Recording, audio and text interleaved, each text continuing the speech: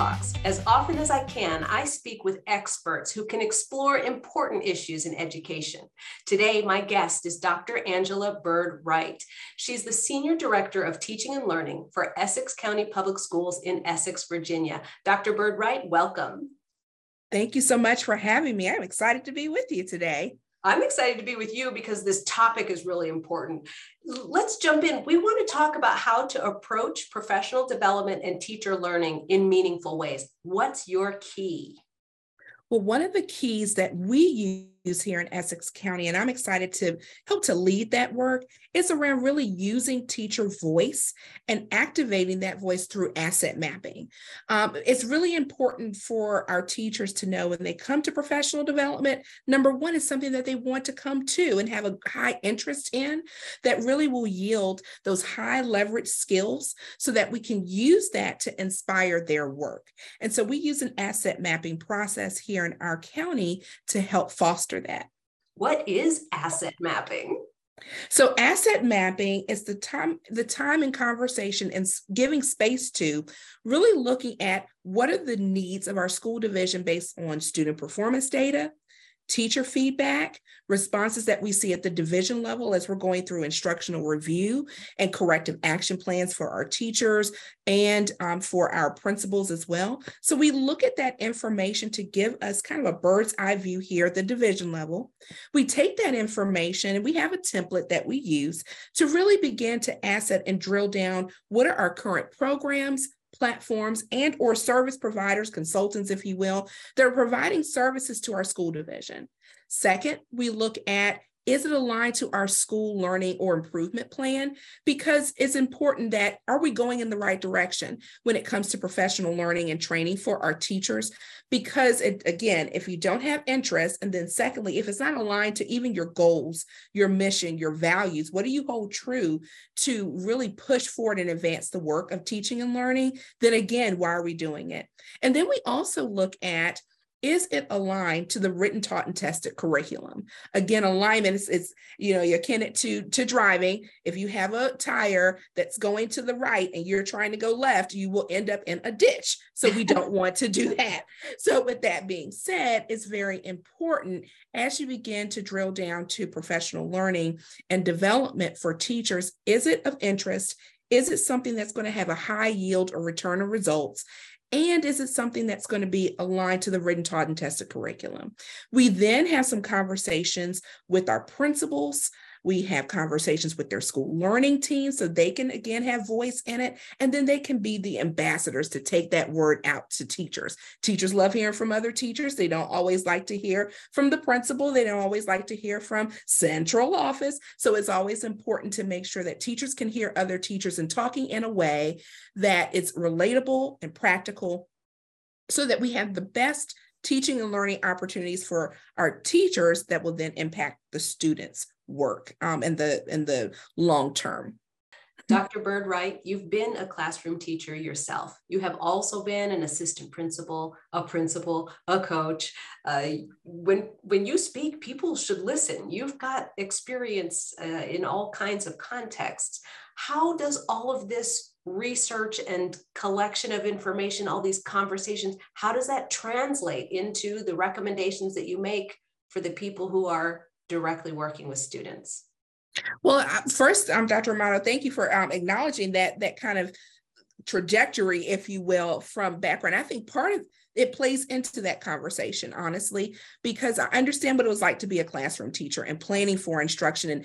And that's one plate that's spinning. So just imagine you've got that plate spinning, then becoming a coach. Okay, now I'm working with teachers, but then I'm giving that instructional coach. So I've got to have that bird's eye view of observation. So what are those instructional look fors to move things forward? Then at the building level, being an assistant principal or principal, saying, it's not management anymore. There was a time where it was building-wide management, kind of making sure the trains were checking in, checking out, buses were going here and going to the right route.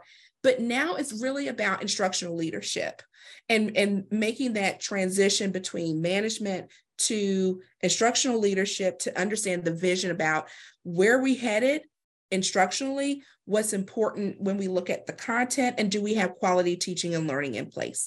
And then from there, working at the division level as a MAP director for another school division, and then working in this role, it provides great insight as to, what is it that our teachers need to be successful? So then having those conversations, I can speak from a place of acknowledging that I've been there, I've sat through, I've been at that seat. And so I understand what's important at that seat. But then as that table widens, if you will, if you have that seat at that particular table, you know what? I remember what it was like to eat the macaroni and cheese. Now I'm going to add a little bit of mashed potatoes and a little bit of gravy to this and a little bit of chicken on the side.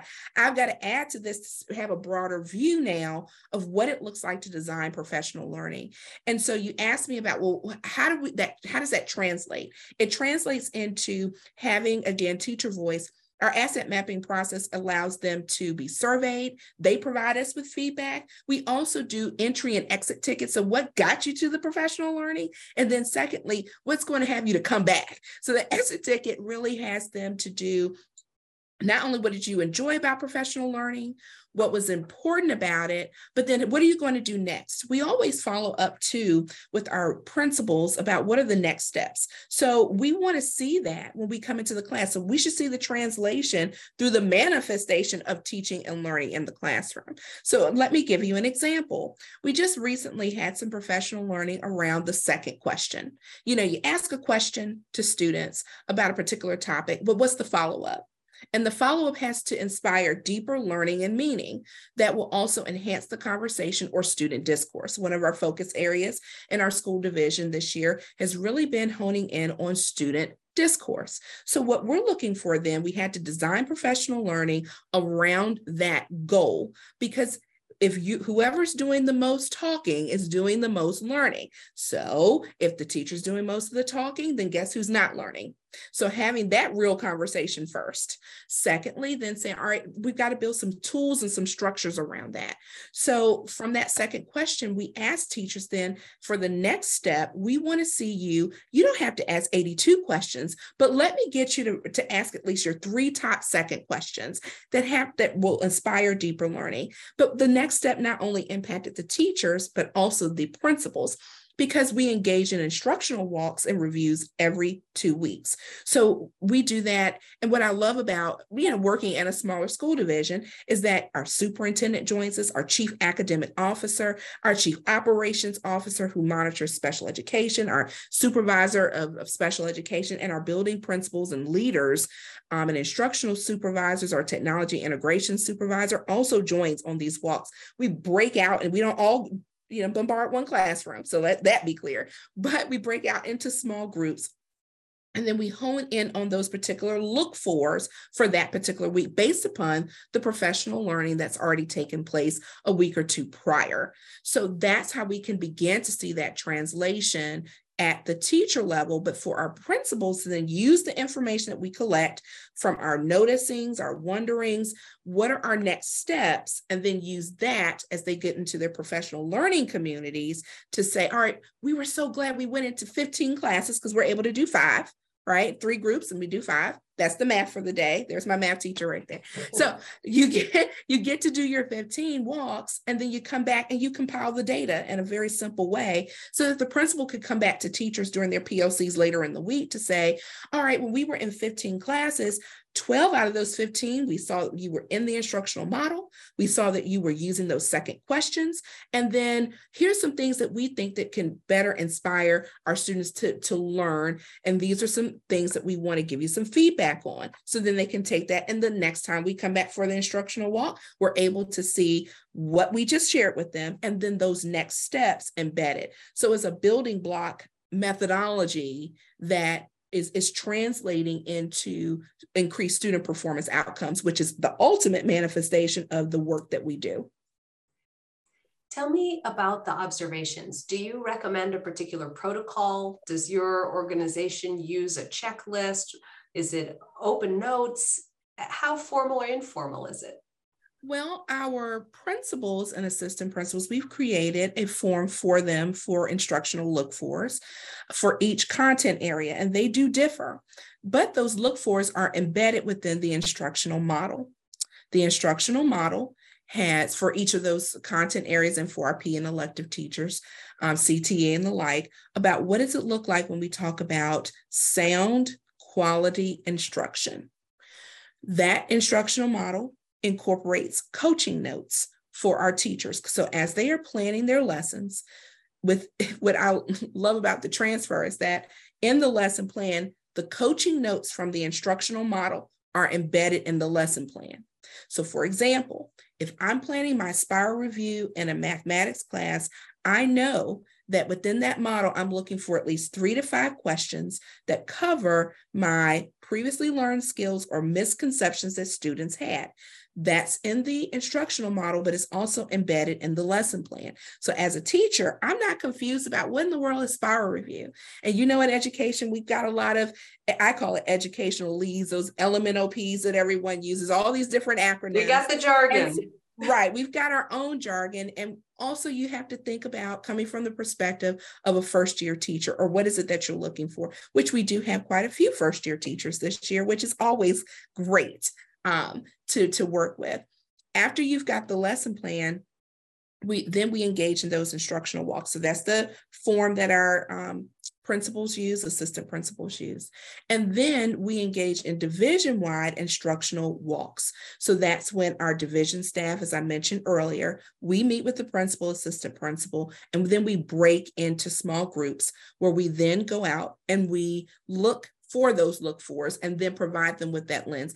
Having been a principal and sitting in a building, you have your blind spots too. Right? Well, I think this teacher really meant to do this because I'm with them every day. But did you see it or did you not see it? You have to be. And so people from sometimes the outside can help you to see that. Do you see it consistently? Well, I saw it on the 3rd Wednesday of the Blue Harvest Moon, and I know that she can do this. Well, no, did you see it today at 10:55 when we walked into the classroom? And then if you didn't, what are we going to do differently? So having those forthright conversations, and then we never leave that meeting. So we do our walks, we come back together, we debrief. And during that debrief, we talk about what do we notice, what do we wonder, and then what is it that we need for our next steps moving forward. Then from those next steps, we expect our principals and assistant principals to follow up with those teachers either individually, if it's something that really is just very granular or specific to that one teacher, didn't impact the entire group, and to also follow up during their professional learning communities that take place on a different day of that week, so that when we come back around, we can begin with those next steps. So those conversations start with the next steps. What did we identify our areas that we needed to work on in the building? How did you follow up? And then before we even leave our initial meeting, we then say who's going to be assigned to what.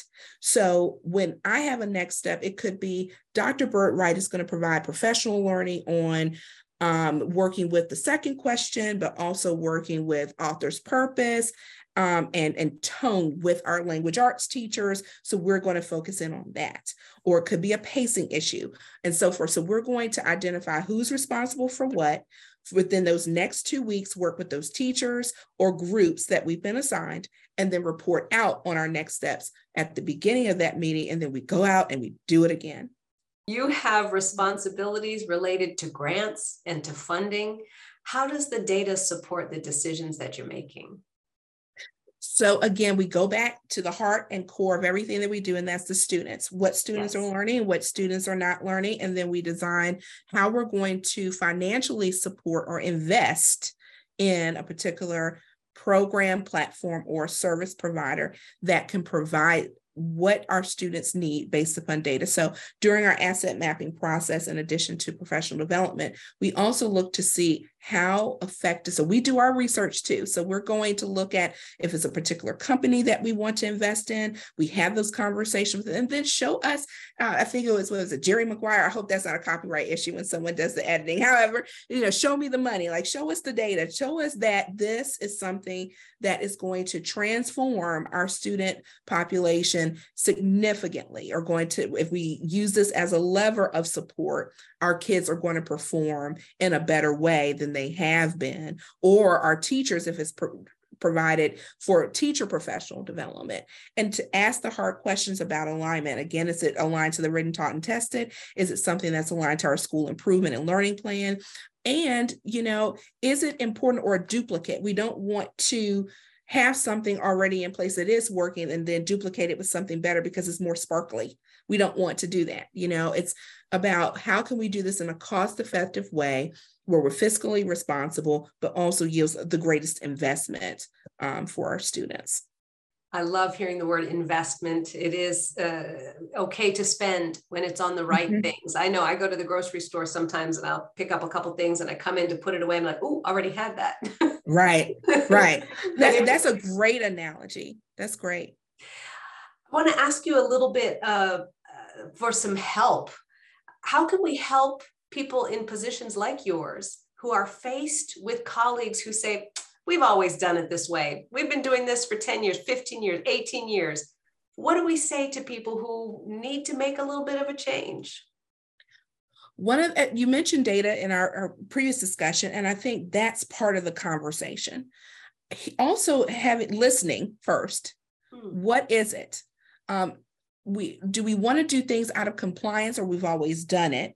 Or is it something that we need to tweak? Not always remove, but just tweak or use something differently or do something differently that is going to yield the results that we're looking for. So we have to bring the data to the table and have an honest conversation and look at the trends. If not all of our students are moving in a positive direction, that means that we either need to change direction or do something, sometimes, just like I use the analogy of driving in the car, when you're getting too hot. So what do I need to do? Turn the air conditioning on just a little bit. So maybe I need to turn the temperature down, turn the temperature up, just so I can ride comfortably. But also when we talk about comfort, are we talking about teacher comfort? Are we talking about student learning? There are times where things can't always change because we get comfortable, but no change really happens within one's comfort zone. So we have to have that conversation and then give people the space and the time to implement. I think it's important. And that's why I said voice is important, mapping it out, showing the data, saying, doing a comparison, and then give you the space to think, to process, not say, we're coming with something and we want to implement it yesterday.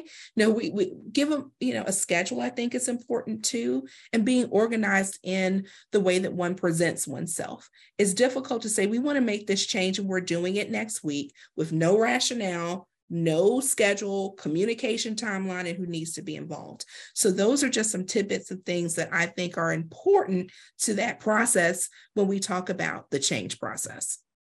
I like hearing support for teachers as an ingredient. We expect the same things for the teachers to do for the students, providing support so people can make change that's good. If it's teachers learning, if it's students learning, everybody needs support and structure and guidance. That's valuable. Yes. All right, let's imagine you have a room full of people in a position just like yours, and you want to push them into some action. How do we make sure that they are taking some steps with the knowledge and guidance that you're giving? I would say one thing is to write it down. Sometimes you have to write the vision and make it plain. What is your vision for where you want to go? Then what are your action steps? Commitment to those action steps. So when you have a particular goal, write down the top 3 things that are going to get you to that place and then do them. You have to make the commitment to do it. I wish I could do maybe travel to Paris. Here's an example. I want to travel to Paris. Well, you can always want it, but then are you getting online using the Google machine to find out how much is the airfare? What are you going to do when you get there? What museums do you want to visit? What hotel are you staying at? You just can't just up and go to Paris and just stand there and by the Louvre and just look around. You got to make arrangements. You got to buy the ticket to go see the Mona Lisa. You just can't go barging in the door. So the same thing holds true. And then giving oneself grace and time. We can't expect change to happen 2 days from now. It is something that has to give yourself a timeline and then the space and the commitment to do. So set the goal, write the vision out, and then make it plain in practical terms, and then begin to communicate that vision and those steps, your commitment, and then others around you will see your commitment to that and begin to work along with you and bring everybody along with you as you go. That sounds like a plan I want to follow. Dr. Byrd-Wright, thank you for being my guest today. And to educators across the country, thank you for listening to us as we talk about important ways to approach professional development. We're talking about using asset mapping processes and making professional development and teacher learning that matters. For those of you who are listening, please be sure to follow on whatever podcast listening app you use. And if you'd like to see the show notes, including extension questions to develop student discourse and guidance on observation protocols, be sure to check out www.teachingchannel.com/podcast. Thank you. I'll see you again for our next episode.